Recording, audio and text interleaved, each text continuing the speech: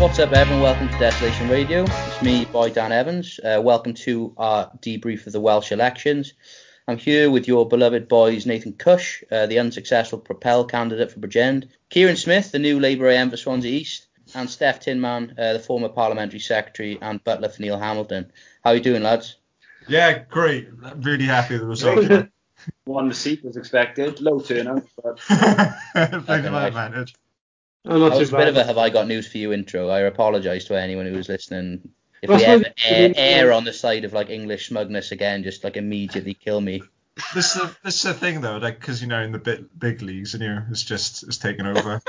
Yeah, just gradually, imperceptibly changing and just becoming smugger by the minute. Like you've got a Guardian column to kind of polish off, like. Right, so looking at the result then, so Labour won 30 seats. They're currently in talks to form a majority government. Well, de facto they've already got a majority because the Speaker doesn't get to vote. So in practice, it means the opposition have 29 seats. So Kieran called it. I thought the Tories would come out in greater numbers.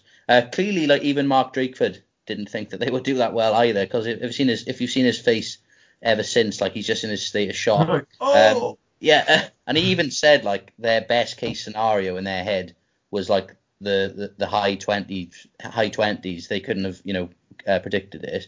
One of the bonuses, of course, is that abolish Welsh Assembly and UKIP now don't have a foothold.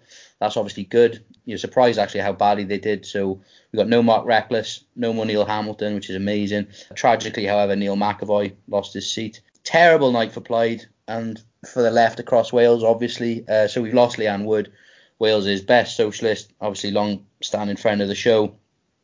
A total body blow, given the fact that it was a really nasty smear campaign, and the fact that Labour poured so many resources into dislodging, Wales's most prominent socialist, sort of shows to me the character of the party and who those people are really, and so many of them are happy about it, And Buffy Williams is that classic Welsh Labour combo of being quite thick but also incredibly nasty. And by all accounts, she's going to be like a pawn of Chris Bryant. Turnout was terrible, 45.3%, as low as 35% in some places. I believe Kieran's. Baby.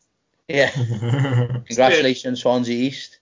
Kieran was the only person who voted, and he voted for himself. Yeah, so, 20 years since the start of devolution, the vast majority of people in Wales are like, literally disenfranchised. They don't vote. There's 1 million people in Wales who aren't registered. And yet all the geniuses are coming out now and reading this as some massively profound result, whereas I think it's not a functioning democracy in any meaningful sense of the word. Take any classical definition of democracy, this isn't it. Like what was quite funny as well, like to jump off the back of what you were saying, is that Propel and Abolish lost their seats, and some circles on Twitter like acting like like the fall of Berlin. Yeah. Like it's fucking like raising the red flag over the just fucking hacked, like just because fucking abolished it. Yeah, I mean, as we've said, like some of the takes have been like absolutely appalling. There is a part of me that is sympathetic because obviously devolution and Wales were facing, as some people thought, like an existential threat with the rise of Abolish. So the fact they got wiped out, people have like they're so desperate for good news in Wales. People are so desperate for something positive. They've taken this now as this is the first time Wales is a distinct polity. We're different from England. We've rejected Abolish. Obviously, I completely disagree with these, but like these analyses, which I think are like moronic. But I can see that how people are like, how people who are so desperate for good news would be happy that devolution has ostensibly been sort of endorsed. Anyway, what do you guys think of what's gone on? I got it fucking wrong, didn't I? So I've got like a absolute like perfect score and just completely fucking miscalculating the political What win. did you predict? I thought that like basically there was a YouGov poll that came out about a month or two ago, which put Tories and Labour on 35%, and I was like fuck, like the Tories might actually win this. And Kieran was like no, and I was like yeah, well there's the data and stuff, and it's like oh yeah, obviously I'm fucking wrong. Like I couldn't imagine before this happened, I couldn't imagine that Labour would have generate the enthusiasm to drive their people to the polls. Yeah. There's a kind of crude libidinal thing driving people's fucking desire to vote for Boris Johnson. And like was an uptick in the Tory vote. Like people fucking celebrating it like it's a victory. But it's like the Tory vote and the Labour vote increased by the same amount of percentage points. So like the Tories did better than they would have done Otherwise, but also Labour did better than I expected they would do. And it's like I don't have to fucking live in a Tory Wales now, which is like personally just like, you know, the feeling you get after like a sort of UK-wide election where it's just like a couple of weeks where you're just like, I'm fucking stuck on this island of absolute bastards who would like would like spit in your face if you asked them for like 20 pence. So like I haven't got that feeling so much, but it's still not. It was a big surprise to me to see Labour fucking shore up their support. And like I can't get over the people going like, oh, it's because of the COVID response, when we've just been like tearing our fucking hair out every week, just like screaming that the COVID response has been apocalyptically bad. And it's only the fact that we're living next door to England that makes it look in any way good. Fucking ludicrous. So yeah, it's a shock and a surprise, like all of it really. For me anyway, because I can't fucking predict anything like beyond like the next 5 seconds. Kieran, you got it right. What do you think? What's your overall? Clearly, unlike Steph, I was perfectly plugged into the moment. Usual. I think it's probably just because I live in Swansea, and Swansea is staunchly Labour and never will be anything other than that. No, not staunchly, lazily Labour, because it's 35% turnout. I expected it to turn out this way, and I think Drakeford probably was surprised. But I think what's interesting is the sound bite that he's using now and has been the last few days, stable and progressive.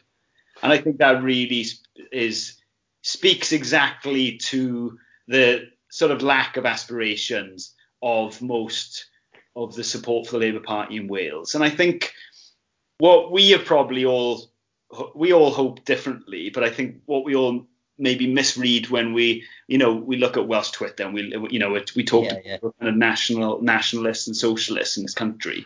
You forget that most people who have even the people who do have an ounce of nationalistic sentiment in Wales are generally, it's tinged with Labourism. Like Welshness is tinged with Labourism for all those people, and I think that's what this vote is reflected. Is that yes, people do want a sense of difference from Tory Westminster and from Englishness and from the way that England has handled the pandemic and all the rest of it. But I think, what underpins that is obviously still Labourism. And I just don't know right now how we start to separate those things, the idea of progressive independence and this idea of Labourism and socialism, which isn't really socialist at all. But that idea, this stable and progressive thing, I think is really interesting because for a start, it's really reactionary and conservative. It's really close to Theresa May's stable and strong and stable thing. I thought it was slow and stable. Yeah, so it's sexy and stable. The motto of a tortoise. Yeah, slow and stable though. But I've got a hard shell that can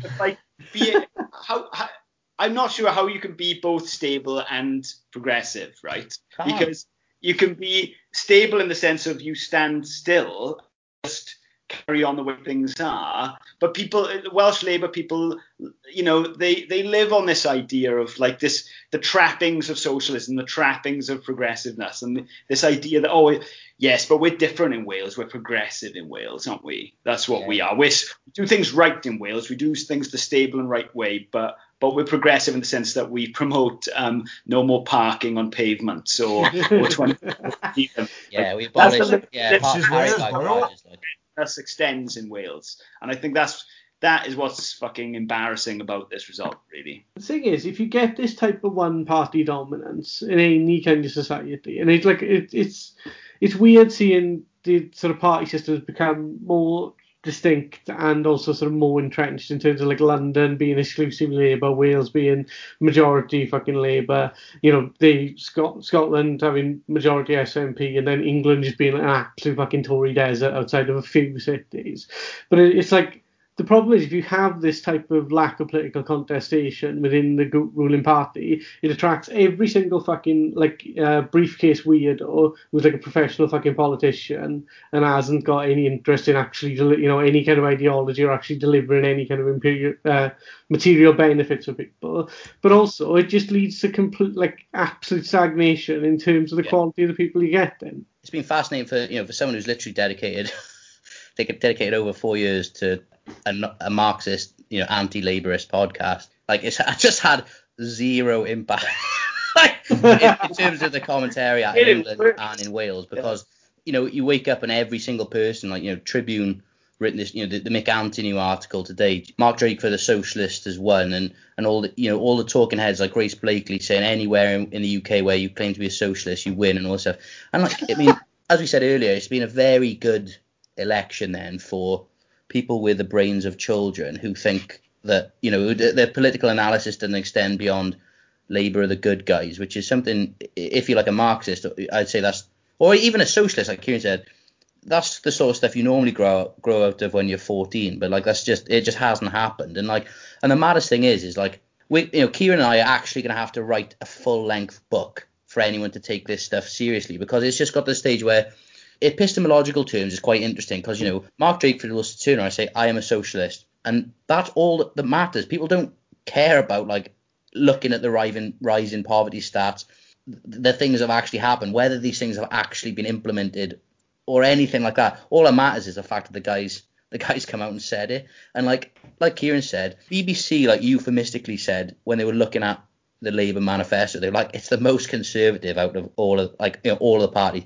It basically was promising nothing, nothing. We've come through a massive pandemic where the crisis in care has been so acute that the Welsh Labour government got literally referred to whatever it was, the Human Rights Commission, by the Older People Commissioner, and they're still not committed to nationalising social care. Their manifesto was written on the back of a fag pack. It was just terrible. And as Kieran says, he's already managing expectations downwards. Before the election, he's saying about Plaid's manifesto is unaffordable. We've got to live within our means. Quite openly adopting the language of austerity. And we know exactly what's going to happen now. We're going to have no structural change, no radical changes, no tax rises for the rich.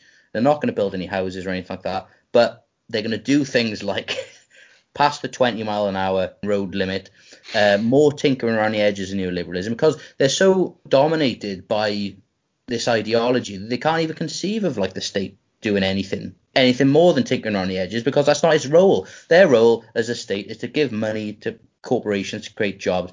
And that's it. They can't conceive anything other than tinkering around the edge, 5p carry bags or whatever. And I just think that, I don't know, the care thing in particular is incredibly bleak, because to not want to nationalise care, after what's happened.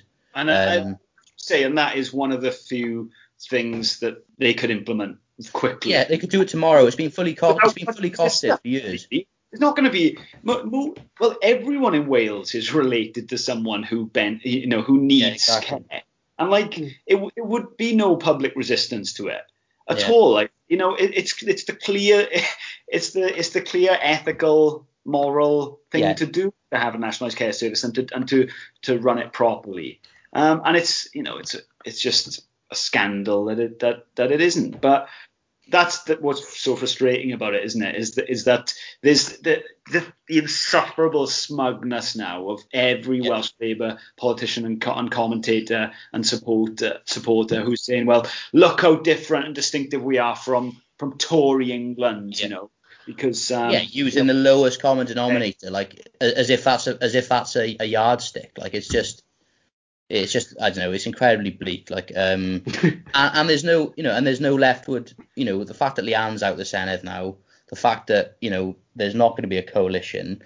As we said, the best case scenario would have been a Plaid coalition, because at least then there would be a slim chance of some action on care, some action on housing and second homes. But nothing's going to happen.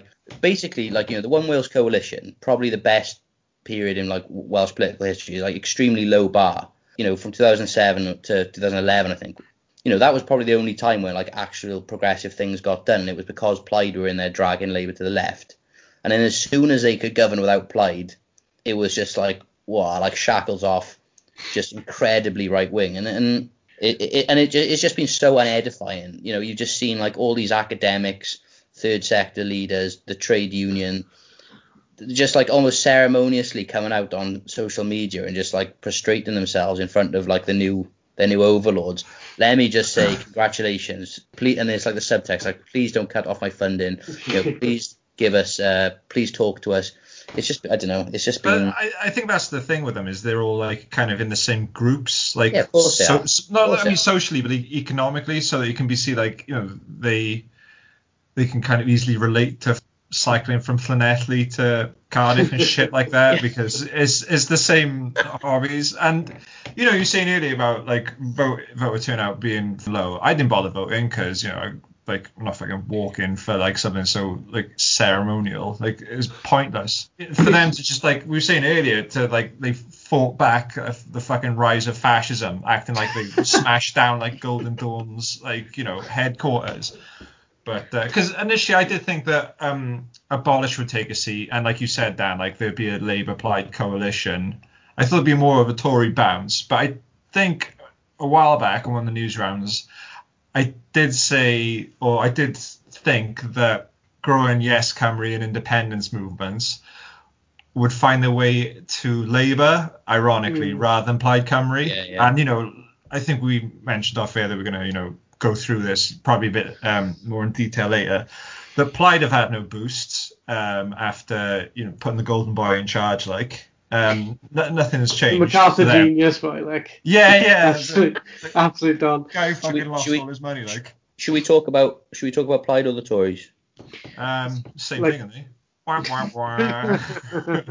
There is one thing, if I can say, like, this is a terrible sort of, like, you know, spectator, new statesmanish take, right. But like, you know, Kieran, you're saying about the stability stuff and like the lack of ambition, and everything's tied up in this like moderate Labourism, which it is, like, you know, the lack of ambition, you're sort of, you know, expectations managed downwards, like this is fine. The only thing I think of is like, people are coming out of a pandemic, people are just in a good mood. People, I know, maybe people don't want anything. No, maybe people don't, like, as I'm talking, I'm like, what am I on about? But like, no, I know what you mean, because like, you've had 20 years of the same government, people's lives haven't got better, so you just don't expect anything better from it. But also the specific circumstances of coming out of a pandemic where everyone's slowly getting vaccinated now and everything is come back to normal. It's like people want it to go back to normal. People want life to go back to being the way it was in 2019. Dull and boring and shit. And like Mark Drakeford, you know, I don't buy into the fact he's like everyone thought he was like I still think people are voting on muscle memory rather than like some innate love of Mark Drakeford. But like, you know, he does embody this like banal normality and like boring reality, and which is what most people are actually striving to get back to at the moment. The whole like era is one of like literally state imposed stasis, isn't it? So like, we're literally being told to stay indoors and shit, like not to change our habits and things, to fucking stick within these really confined things. There's also just the fact that like the economy's been put in like suspended animation and shit for the past year. But like, obviously that doesn't explain why Starmer fucked it so spectacularly in England. But it does hopefully explain like slightly why people have reverted to type where there's a stronger fucking return for the SNP, for Tories and for Labour in Scotland, England and Wales. Yeah, I mean, like, there is an incumbent bounce there is an incumbent bounce everywhere. There will be an incumbent bounce, I think, everywhere in the world. I think that's just probably because it's a unique set of circumstances. And I know like you've done much more work on this than me, but like the thing is, they will fucking pat themselves on the back about this over the next year or so, and they'll be like, oh, this is great. But then the conditions that have led to Labourism becoming dominant in Wales are decomposing under their feet. Yeah, like of course. Like trade union organisations, yet it's all falling apart. Like in the long run. At the same time, and I agree with that, but at the same time, it's been decomposing for 30 odd years now. That's like me, man. That's me. but if you the walking corpse, like. Though, isn't it? It's that the vote turnout is, despite the smugness, is embarrassingly low. Yeah, it's not. And democratically low. Yeah. And so what it speaks to, partly it's COVID and the desire to go back to normal and a desire for stability, and clearly Drakeford has sensed that. But at the same time, it is about this just mass lack of ambition and low expectations, and let's be fair, just bad education, bad political education, and no sense of how different things might or could be. Life for most people in Wales, right? And the vast majority of people who voted Labour last week is shit. It's hard. We work too many hours for fuck all money, and we live in shit housing with stock with absolutely abysmal transport links. It's fucking bleak, and it's terrible. Labour are still getting voted in, and like Leanne losing like the Pride election, Corbyn losing, the general election. They've both been huge sucker punches. I think this is the worst one I've felt, because I don't think I've ever felt so divorced from, that feeling where, like the Truman Show syndrome, where you just think like this can't, like you're looking at people, everyone, the political class on Twitter, the Welsh political class, saying like, as you said, Nate, this is a massive like victory, blah blah, and then you're looking at the turnout rates of like 35%. You're looking, we've had a year in which people in South Wales valleys have been like, had their lives destroyed. Just before COVID, they were destroyed by flooding. Then they got decimated by COVID, like literally like one of the highest death rates in the whole world. No one's voting. This is a completely broken society. Like where like, on the one hand, I agree with Steph in that, like, I believe that Labourism is dying in Wales. Like in the Senedd, it's just sort of clinging to life because of low turnout, and the people who do bother to go out, like the under 0.5%, will still vote for them. But like, it's just been one of the most profoundly depressing results in terms of like the low turnout, the fact that it was the first election where you could have 16 to 18, 16-year-olds could vote. They're the ones who've been like, had the worst year of their lives. They should have been out enjoying their youth. They've had the A-level fiasco, where all of them were told that they were going to have their lives ruined by the incumbent Welsh government, until there was a massive outcry in the U-turn, which we covered on our pod with Mairead and Elspeth. And there's been, what was those statistics beforehand? It was like, 65% of the young people aren't even registered to vote. It's just the most cynical exercise ever to make this big song and dance about we're the first country to have 16-year-olds vote, or whatever makes it big, and then make no effort to educate people on what's happening, on what the stakes are. I just find it, like, you look at the people talking and you realise, these people on Twitter, you realise the only people who think it's good, like Kieran said, these are the small percentage of people whose lives are actually all right. Like, they're completely inoculated from austerity. They own their own houses. They've got probably good jobs. They haven't got a clue what life is like. So yeah, like, you can pat yourself on the back because they think, oh yeah, we're great, we're progressive, we're doing things like the 5p carry bag charge, because they don't see what life is like. To be fair to the 16 and 17-year-olds, they 16 and 17-year-olds, they did do their best to get into the Senate the other day, but like all defense, it was the fucking with the they have like a fight club outside, like, but like what was it with this, like, what's bizarre about it is, like, you talk about the lack of political education. It is like a genuine problem in this country that we got like 3-4 levels of government, and nobody knows. Nobody's ever fucking told who's responsible for what. Yeah, but also, like, what's astonishing with the Labour government in the Senate that we've had since its inception is they have refused to adhere responsibilities to themselves. Yeah. So it's like they like deliberately disclaim responsibility for things. They refuse to take control of things like welfare and social care and stuff like that, and then they just go, oh, it's not me, Gav. And then it's like, and then they fucking wonder why nobody votes in the elections. And it's like, You will not declare what you're responsible for because you don't fucking want people to pin shit on you. You want people to pin bad shit on the national government and have the good shit rebound to you. Like, but that was Cowen's whole thing, wasn't it? Just like, no, that's Westminster. No, that's Westminster. Can't do anything. They are political geniuses. Like, they've mastered, like Kieran said, like, 20 years in charge, or 100 years essentially. They've mastered the rhetoric. They've mastered the rhetoric. They've mastered, as Steph says, this ability to shift around blame. The fact that Drakeford was saying even before the election, like, we don't want, Wales is like obviously disproportionately affected by the welfare system. More people here on benefits. More people like universal credit. I'm on universal credit at the moment. It's even though I've set up so many of them, even when you come to do it yourself, you can't believe how dystopian it is. Do you know what I mean? You can't believe how appalling it is. And then you're claiming disability as well. And then Drakeford is there saying, like, I don't want the power to. The thing is, like, he's not even with the devolution of welfare thing. They weren't even saying like, oh, we're going to give you responsibility of the funding, and it's going to be a funding cut. You could do things like, oh, we'll just abolish the 5-week delay. before getting a payment. You can do those things and tweak them within your power very easily. And he's saying it's like unsocialist to want to have that power devolved to like objectively make people's lives better. And you just think like it's just, you know, it's actually incredible. Yeah. They're already, by the way, like there's people are already making noises. Like Hugh Thomas and all the Labour right are already moaning about the list system on Twitter. They're already saying like, fuck. Well, people are saying like, oh, one of the things this Labour government will do is reform the voting system in Wales and like reform the democracy, like the McAllister review, and like as if people think they're going to do that, as if they're going to implement full proportional representation and expand the Senate. They've already rejected doing it once.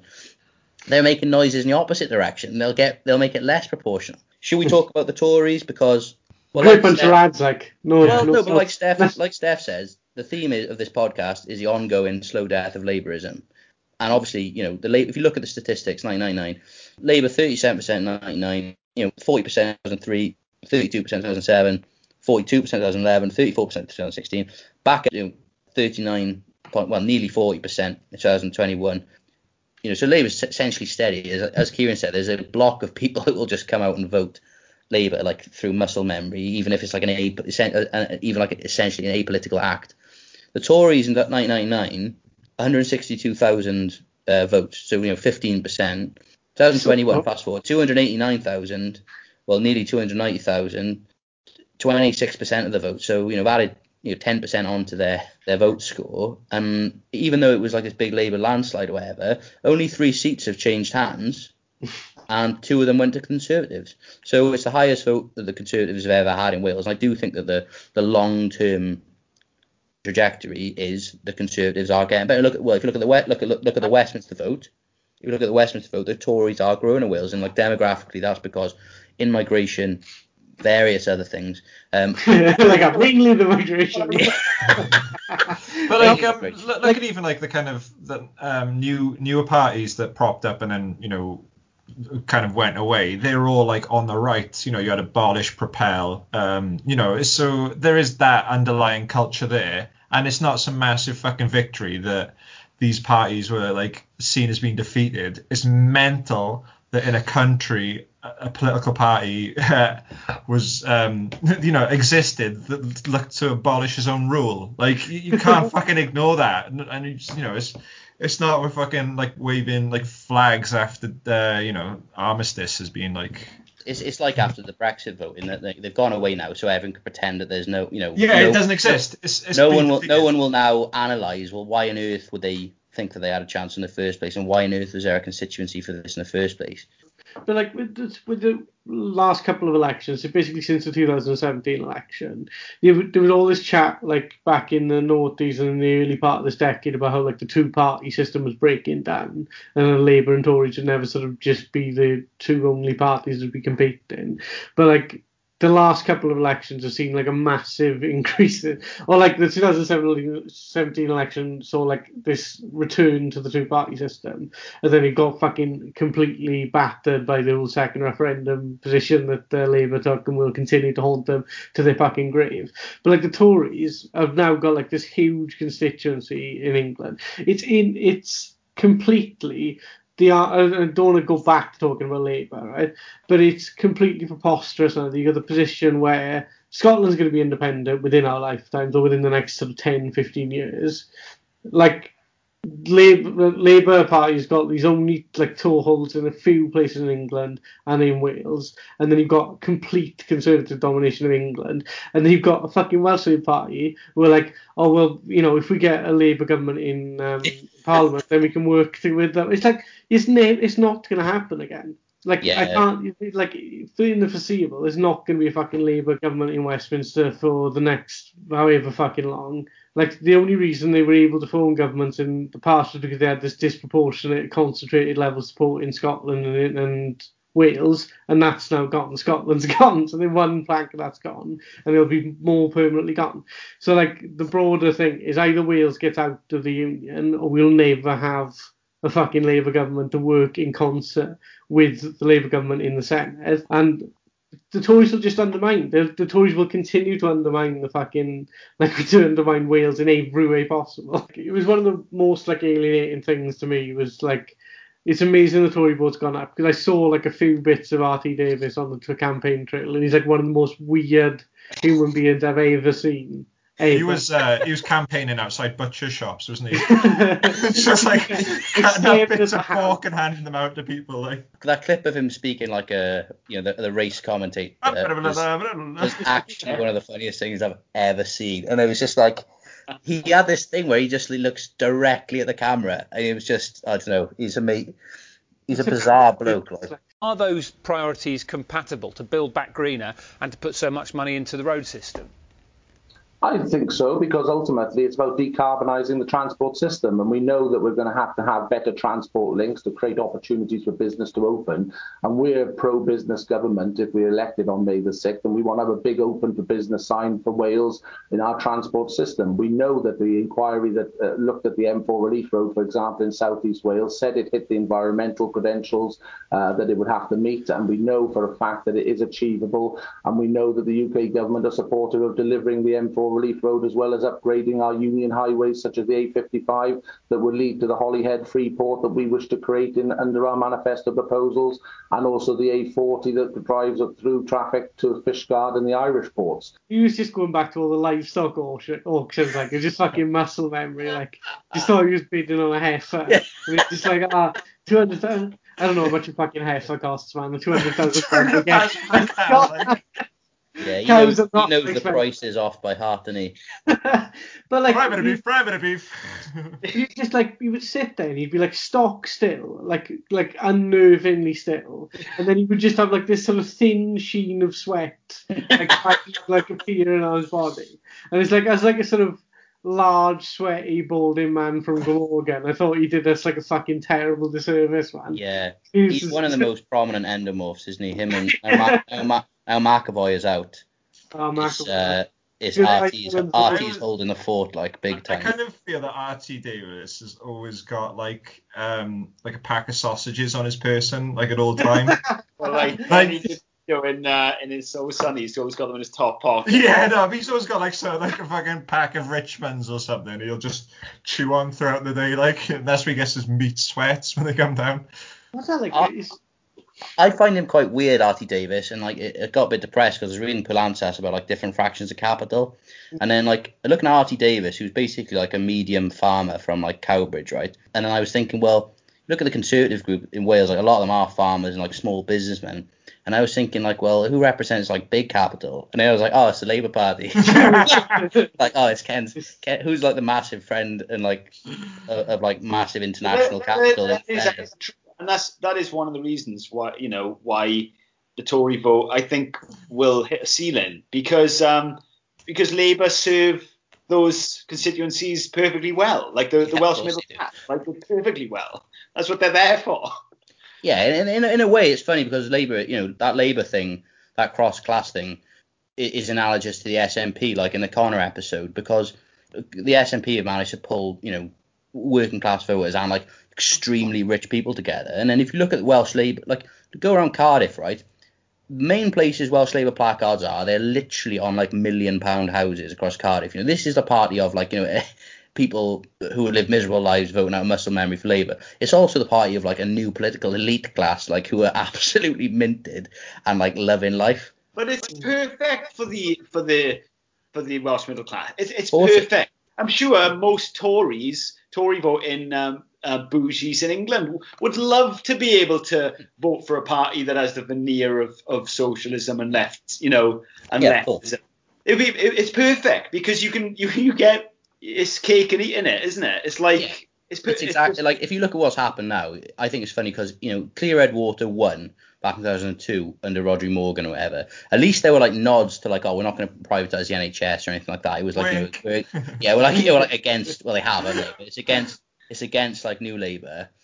Now, because obviously the Tories in England have gone like full authoritarian right populist. Any talk of redistribution of wealth, like they half-assed about before, that's just been completely abandoned. And Labour's narrative now is mainly about representation of identity. So it's just progressive neoliberalism, like Obama and stuff like that, isn't it? They're very good on identity, but like on wealth redistribution, as Kieran said, it will be so alien. the fact that none of the parties are talking about, like, none of them even countenance tax rises. And then Drakeford say we haven't got any money on the one hand, and not making the connection between, we're refusing to tax high earners. Yeah. By the way, we haven't got any money to feed kids. And it's like, well, maybe if you tax people earning a huge amount of money, you'd have some money to feed poor children. But no one will ever talk about that. And as you said, it's like, that's right though, Kieran. It is the perfect party. The perfect party. The thing is, we know them. We know them all. It's the perfect party for people who are absolutely minted, who own their own house, live in Cardiff, whatever, and don't give a fuck about poor people, don't know any poor people. Cycle on the weekends, like. Yeah, they love active travel, and it's perfect. You can vote Labour. It's a salve for your conscience, makes you feel like you're a progressive person. Absolutely no interest at all in redistributing wealth. You would be horrified if your house declined in value. You're right. It's perfect for them. It's the party of the status quo, isn't it? So yeah, why would you vote Conservative? There's also the thing is if you think about like the Welsh professional class, if you think about like how Wales's class structure is like formed and what it relates to in it. If you think of like the average sort of Tory voter is like a stockbroker who lives in fucking Surrey or somewhere, or like someone who owns like a string of shops or something. Whereas in Wales, like the wealthiest people in our society are like people who work as like fucking heads in the DVLA and shit. Yeah, exactly. And, it makes like perfect sense. Sector. So it makes perfect sense to support the Labour Party. But like again, this will sort of decompose. Like that will not last forever. Like the only thing that would keep bits of the Wales didn't have a bourgeoisie is if Wales continued to just fucking grind along as like an appendage to a fucking rump. Yeah, it's like a rump English and Welsh union. Like I will say though, I mean, obviously this episode has been quite negative. I am really looking forward to the National Suicide Forest for Drake Lisbon just outside Brecon, like. Demographically, like I think it's good. But I think it's good that we're actually talking like sociologically about what are the constituencies being represented. Like the two Conservative seats, right? And if you look at some of the Plaid Tory marginals in like North Wales, those are basically like de facto like fought-long ethnic lines between like a Welsh people, Welsh speaking people who live there, and basically rich English people who have moved in. And some of those counties have got like over 50% people born in England. And like the thing is, that demographic, I'm sorry, is only going one way. That war is only going one way in those counties. No, but they will turn Conservative. Like it's just a fact. Like they will go Conservative. So Plaid have absolutely flatlined. Maybe we should talk about Plaid. And on the one hand, I think that like if you look at Adam's strategy, we're not going to talk about how ridiculous it is that people slated Leanne for doing better than like Adam's just done, but like Plaid are probably the least successful party of all time because they cannot break out of they just cannot break out of their heartland. Like they cannot do it. You tell them it's like a long-term structural thing. They didn't listen. They put all their eggs in one basket with Adam and like blew their best ever chance of actually breaking out of those heartlands with Leanne. But like their votes obviously held up in these places like Gwynedd, and they are obviously hegemonic in there. But that's based on demographics, and that will change, I think. So the Conservatives will become the second party in those heartlands. But I don't know. I thought it was a terrible campaign by Plaid, like a terrible campaign. And I know the whole election favoured the incumbent, obviously, and they didn't have time to campaign. And small parties with no money, you need to be outdoor knocking for like months rather than like a few weeks interrupted by Prince Philip's death, whatever.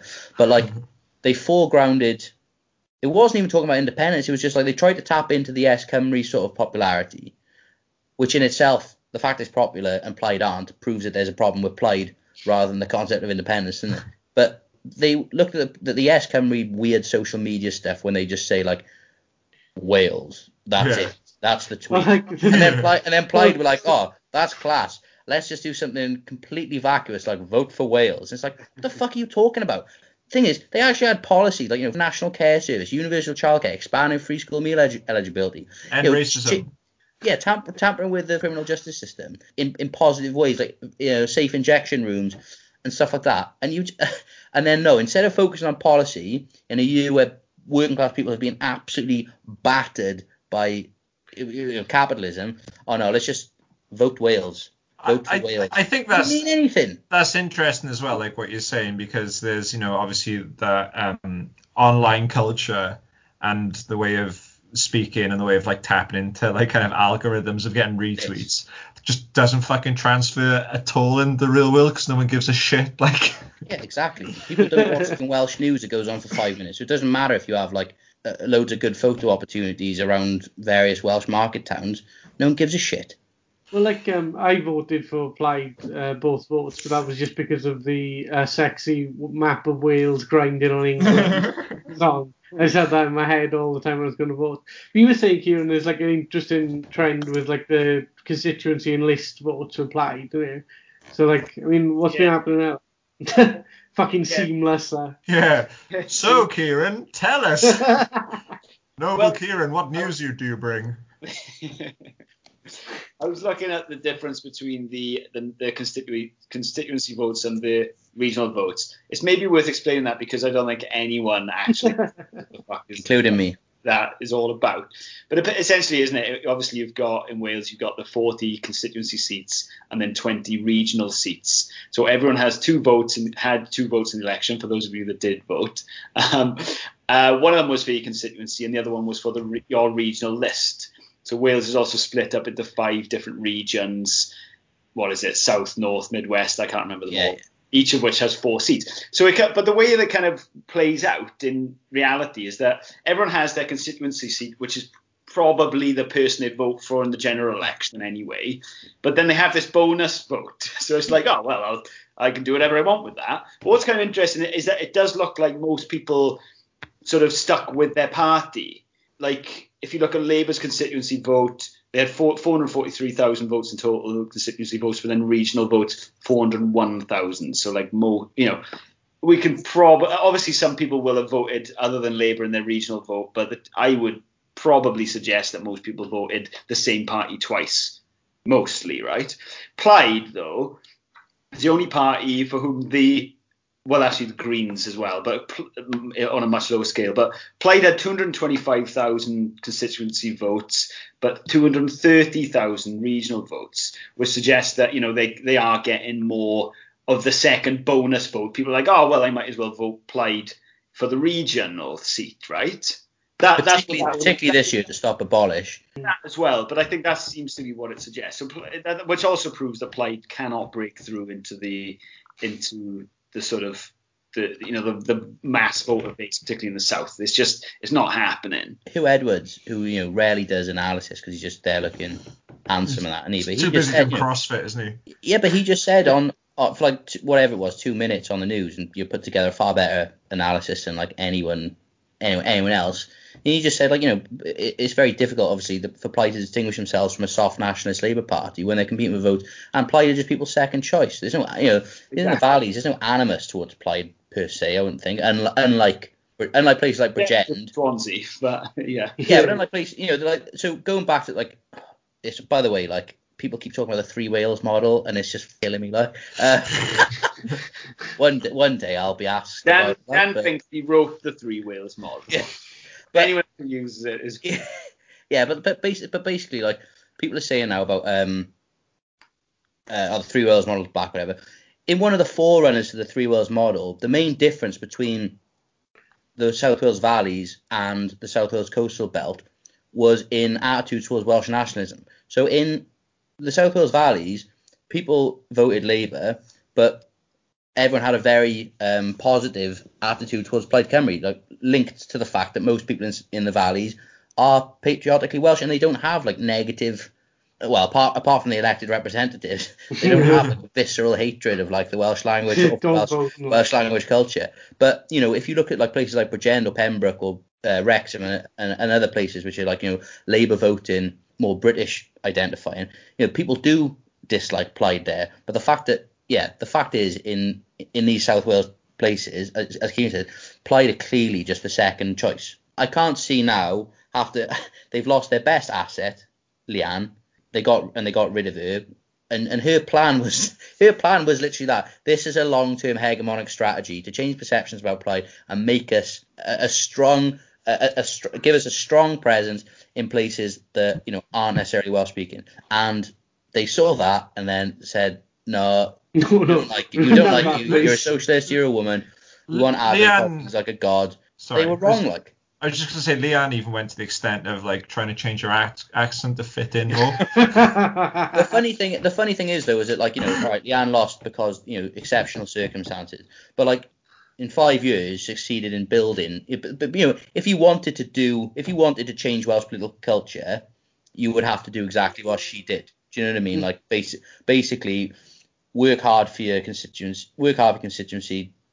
Yeah. Do loads of community work and build up very slowly over many years alternative local political culture, which is kind of what Plaid are actually doing in Wrexham with Carrie Harper and Mark Jones, and like they've doubled their vote there. But for Adam and for the rest of Plaid, that's obviously a long-term strategy they couldn't countenance. They wanted like a quick fix of like basically having someone who's a godlike character to come in, and it just didn't work.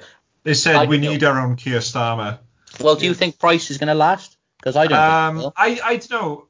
I reckon he does have that like kind of cult thing around, like a cult of personality. Plaid Cymru, though. I think Price is popular, and I think, like you say, but he is the second choice, and Plaid are the second choice. Yeah. I think what Price has done is softened the second choice voters. Do you know what I mean? I think it's definitely softened perceptions of what Plaid represent. And Plaid definitely don't represent now what they did, I'm generalising, but for the South 20 years ago even. Yeah, I agree. And I think that is happening, but that's not how you win, and that's not how you change things. The friend zone, Yeah, that's exactly what it is. Well, it's difficult when you're like a small party, and that was always like the problem with the Lib Dems in like the last national election where they'd run that mad campaign where they had like Jo Swinson's Lib Dems, and like it completely flamed out to the extent that she lost her seat. But it's hard to accept that like, oh well, the best you can hope for at this juncture is a fucking junior partner in a coalition. So then the people like rush around for mad fixes. But like when they elected Adam, I mean like. It's a weird thing. Like there were loads of sort of like unpleasant, sort of vague intimations about like niche issues and shit, and like saying that she'd been like too woke before people were fucking throwing woke around like a pejorative all the time. But like the real like Heartlands candidate there was fucking Rhys ap Iorwerth, which is just like from like Ynys Môn, innit? And just being like completely retrenched into the nuclear bunker, like just fucking hiding in the northwest. It couldn't have been more fucking static. Plaid's result in this election. It was almost exactly. I think they lost in like 0.02%. Yeah. Of the vote. You can tell people until you're blue in the face. These are the barriers Plaid face. But people didn't want to listen back in the day. They just didn't want to listen. They couldn't accept. As Steph said, maybe it's because they can't accept being a junior coalition in government. And they can't accept that these are not things that you change overnight. And these are things you have to do really unglamorous, expensive community work to change over a long period of time, and they obviously haven't done it. But like there's a few strategic missteps. Like I don't know why they stood Helen Mary Jones into Llanelli, right? She's a terrible candidate, and apparently they poured resources into that constituency. They're never, they're not going to win. I just think, I don't know Adam. He's obviously a very bright bloke, but like the fact that this sort of result, Leanne did better than this, and this was seen as not good enough, then Adam, let's face it, has been called like literally like essentially the equivalent of like the second coming of Christ in Plaid Cymru, and so it's not improved at all. When you've raised expectations to such a massive extent, probably to yourself as well, and now to face another 5 years in the political wilderness as a backbencher in opposition, when in his head he probably thought he was going to be like, if not first minister, then a minister.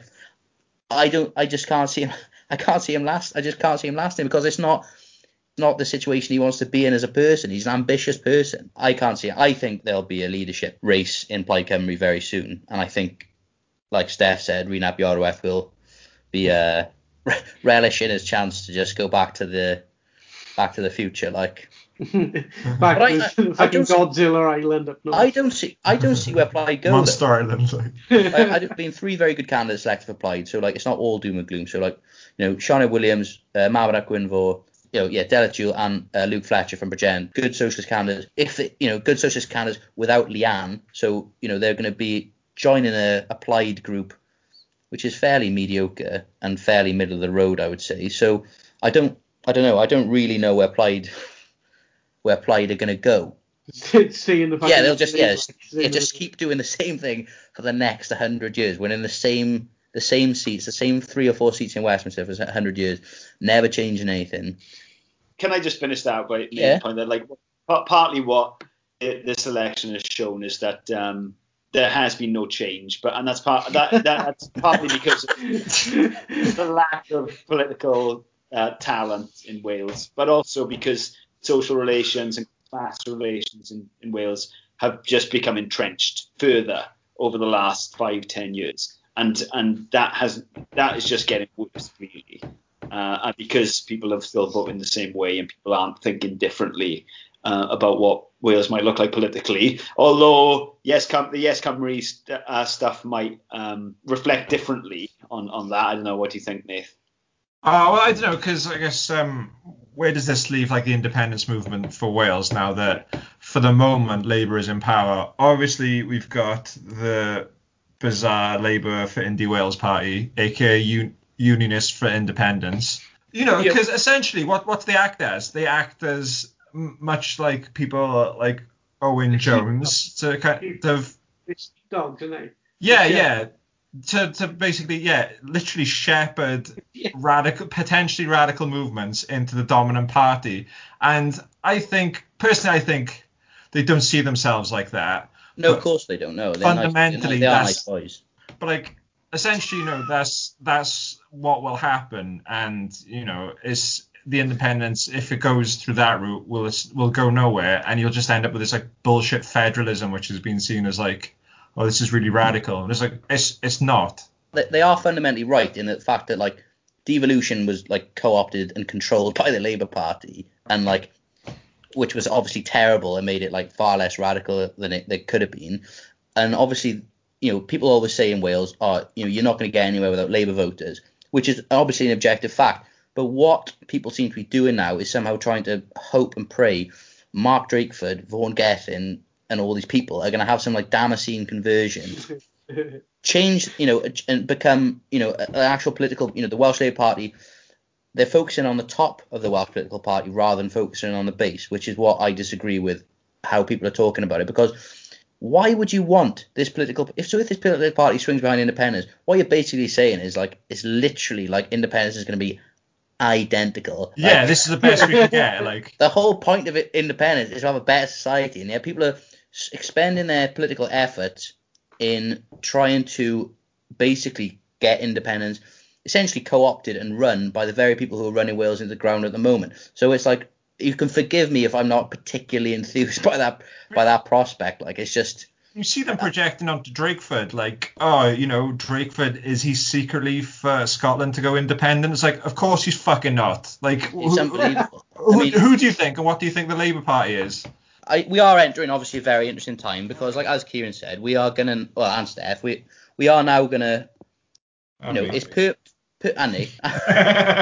permanent Tory hegemony in England, and there's gonna be a ramping up of attacks on devolution. It really is as simple as that. And because Labour, Mark Drakeford, are blinded by unionism, as they did during like the EU withdrawal bill and a bunch of other times during COVID, because they've got this like childlike faith in the British state, they roll over. They tend to roll over. And like, so you've got, on the one hand, we need to be, the cause of independence is, and the Yes Cymru movement is probably the only optimistic or bright spark in Wales at the moment, I would say. And then on the other hand, you've got, like, a Labour Party that's going to be attacked from all angles by the Tories, and we actually need them to stand up for us.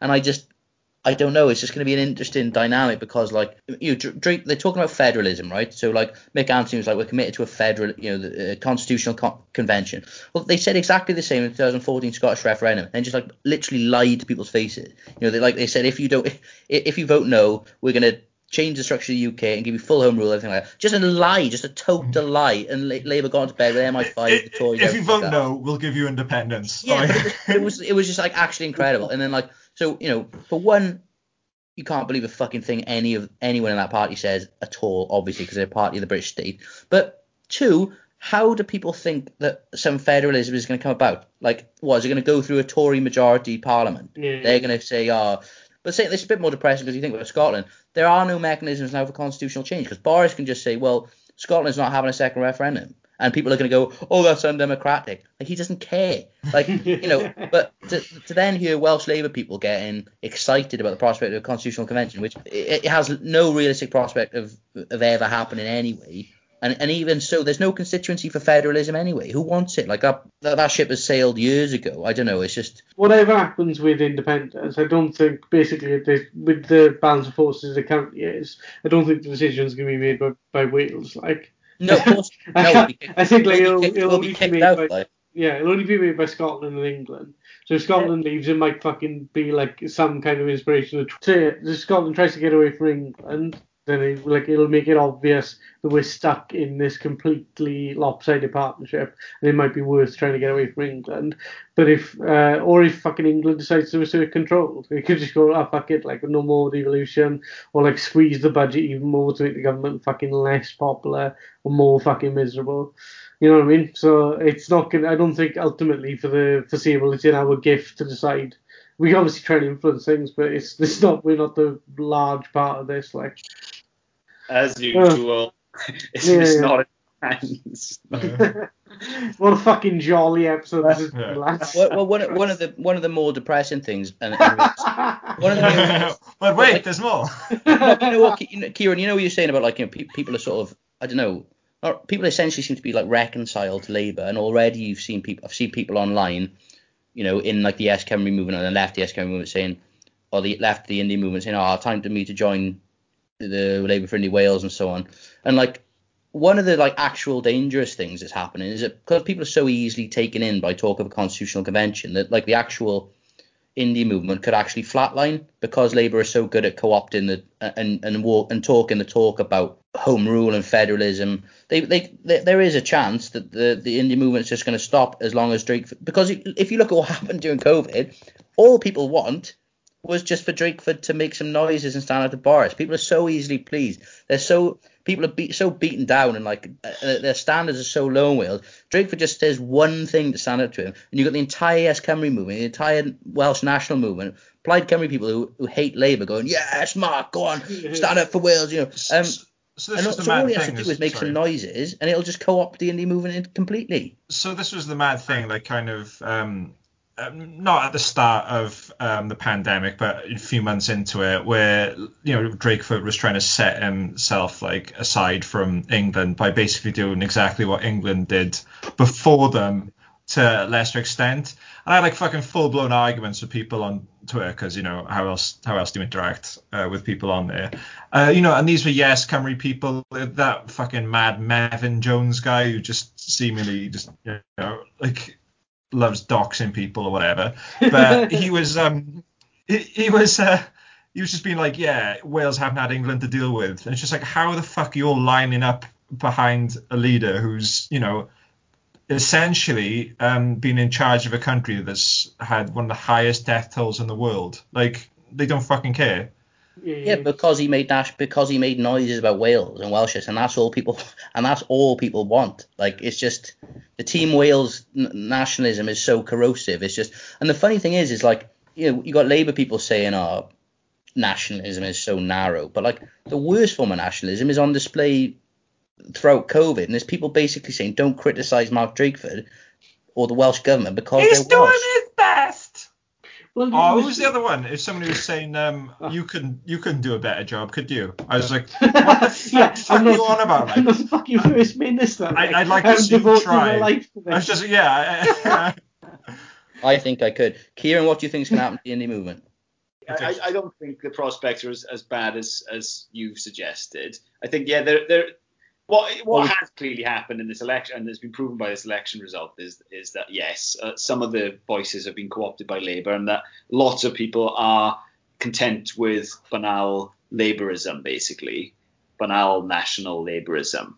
Yeah, with the veneer of as long as there's a veneer of Welshness, that's enough. Like that, exactly, the veneer of it. But that said, I think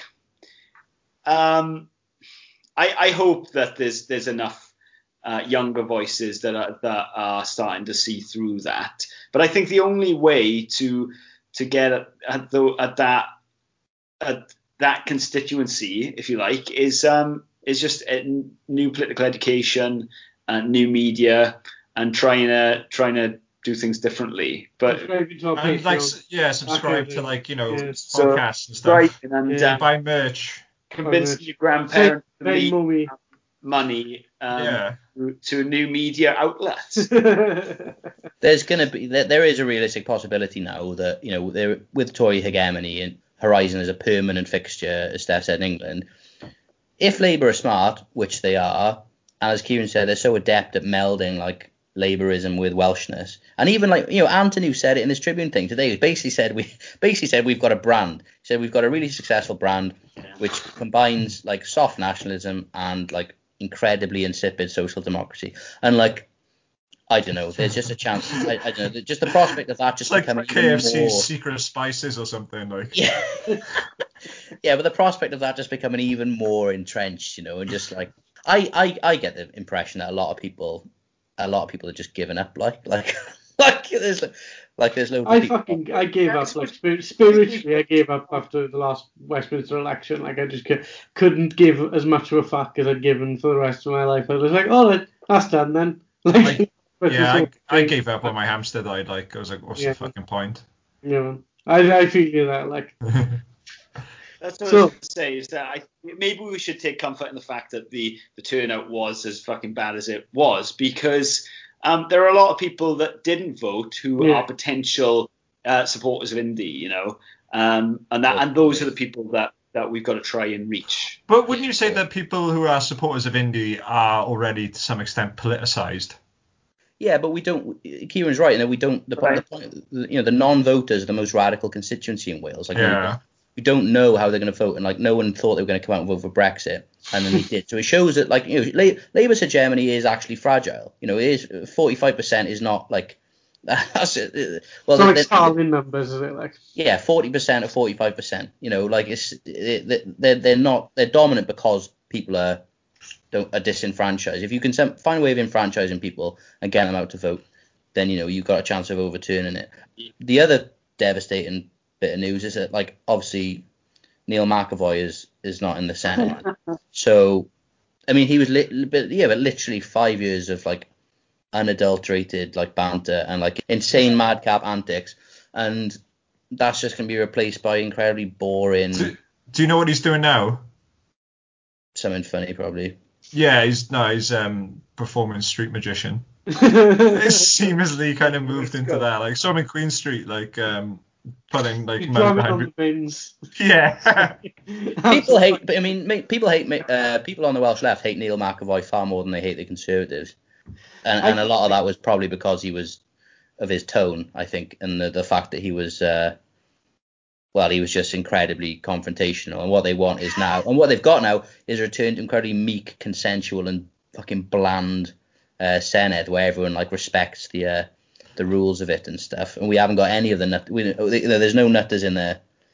How are you going to get people engaged in politics if you don't have like a few key nutters? Man. Exactly. That is true. It's also like, you always had this tradition in Parliament having like sort of bizarre eccentrics and stuff in the UK Parliament. Like people like Absy and people, like these oddballs, Tom Dryburgh and stuff. And he was like the nearest thing we had to that, except that like his eccentricity was like barging in on custody hearings and stuff. Fucking legend.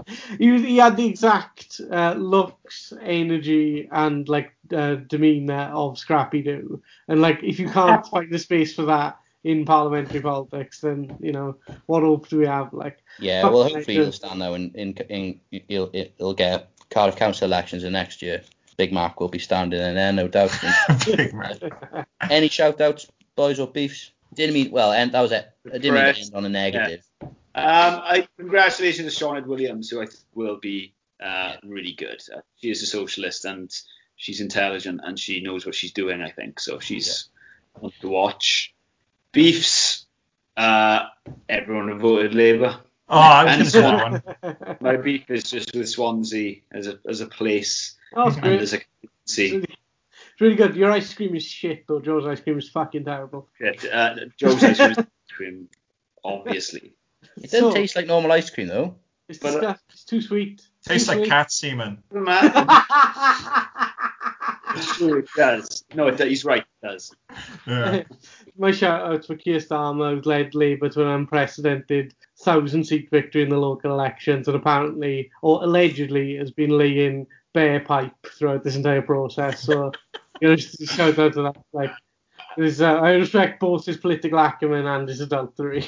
So yeah, like last night was actually a pretty. There was last night or the night before was actually like a genuinely funny and good night on Twitter, because I was so low about the Welsh elections, and then it was just like Starmer has tried to fire Angela Rayner and in the process expose himself as an adulterer. It's just too perfect. Like it's just absolutely beyond. Starmer really reminds me of like someone who would be in what the fuck was that old comedy program?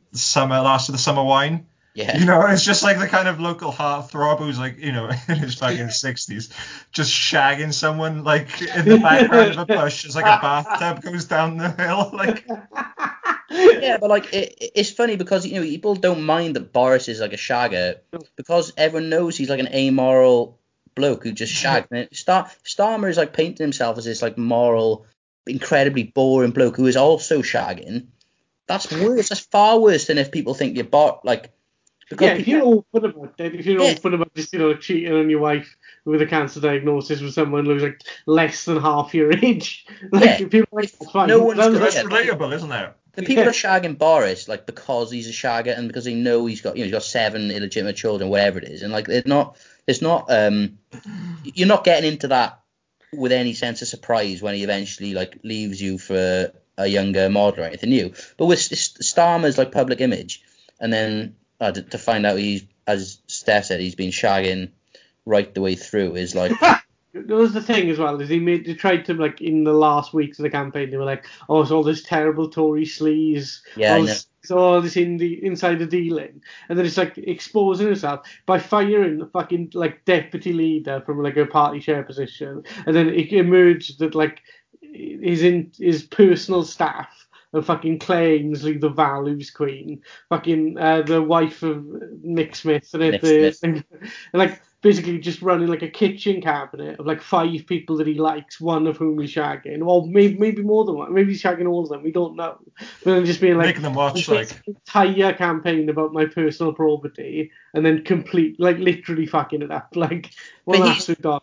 I feel even more anger and pity towards him because it's like you've made something that's a laudable quality and you've just destroyed it. Like he's denigrated the idea of shagging, really.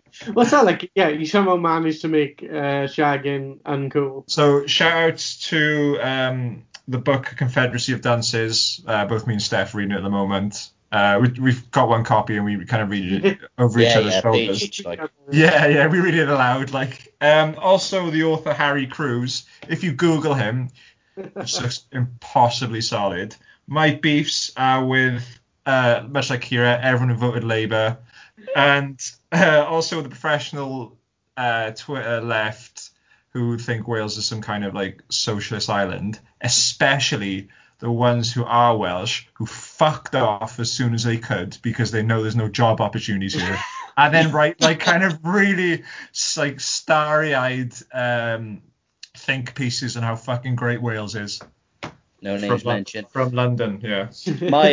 I finally finished The Remains of the Day, so my ambitions to be a butler remain terribly thwarted. Like still, but no, I'm still keen on it. Like, but unbelievable book. Like, just my ambitions to become Anthony Hopkins. Profoundly moving, and I don't know, shout out probably to Leanne Wood for like obviously everything she's done. It's going to be like, it's genuinely devastating to like lose Leanne, but like hopefully there are some good candidates like Kieran was saying, like Mabon and Sinead and Luke, and shout out to people like, you know, Carrie Parker and Mark and all the people like Leanne's team that worked their bollocks off, and obviously beef with Labour in the Rhondda, like. Album of the week is Early by Scritti Politics, and finally recommending a Welsh album after all this time. Well, my film of the week. Uzo, good morning by Uzo. Okay, yeah, this is a fucking great film. because like Uzo's just like this fucking titan of cinema, and like you know, proper everyone fucking loves him, like the critics. And Good Morning starts and ends with a boy shitting his pants because he tried to fart. And that just makes fucking. What's it? Good Morning by who? Uzo. I can never remember his first name. He did Tokyo Story. There you go. Right. Cool. Thanks all. All right. Cheers. Bye. Bye. Look!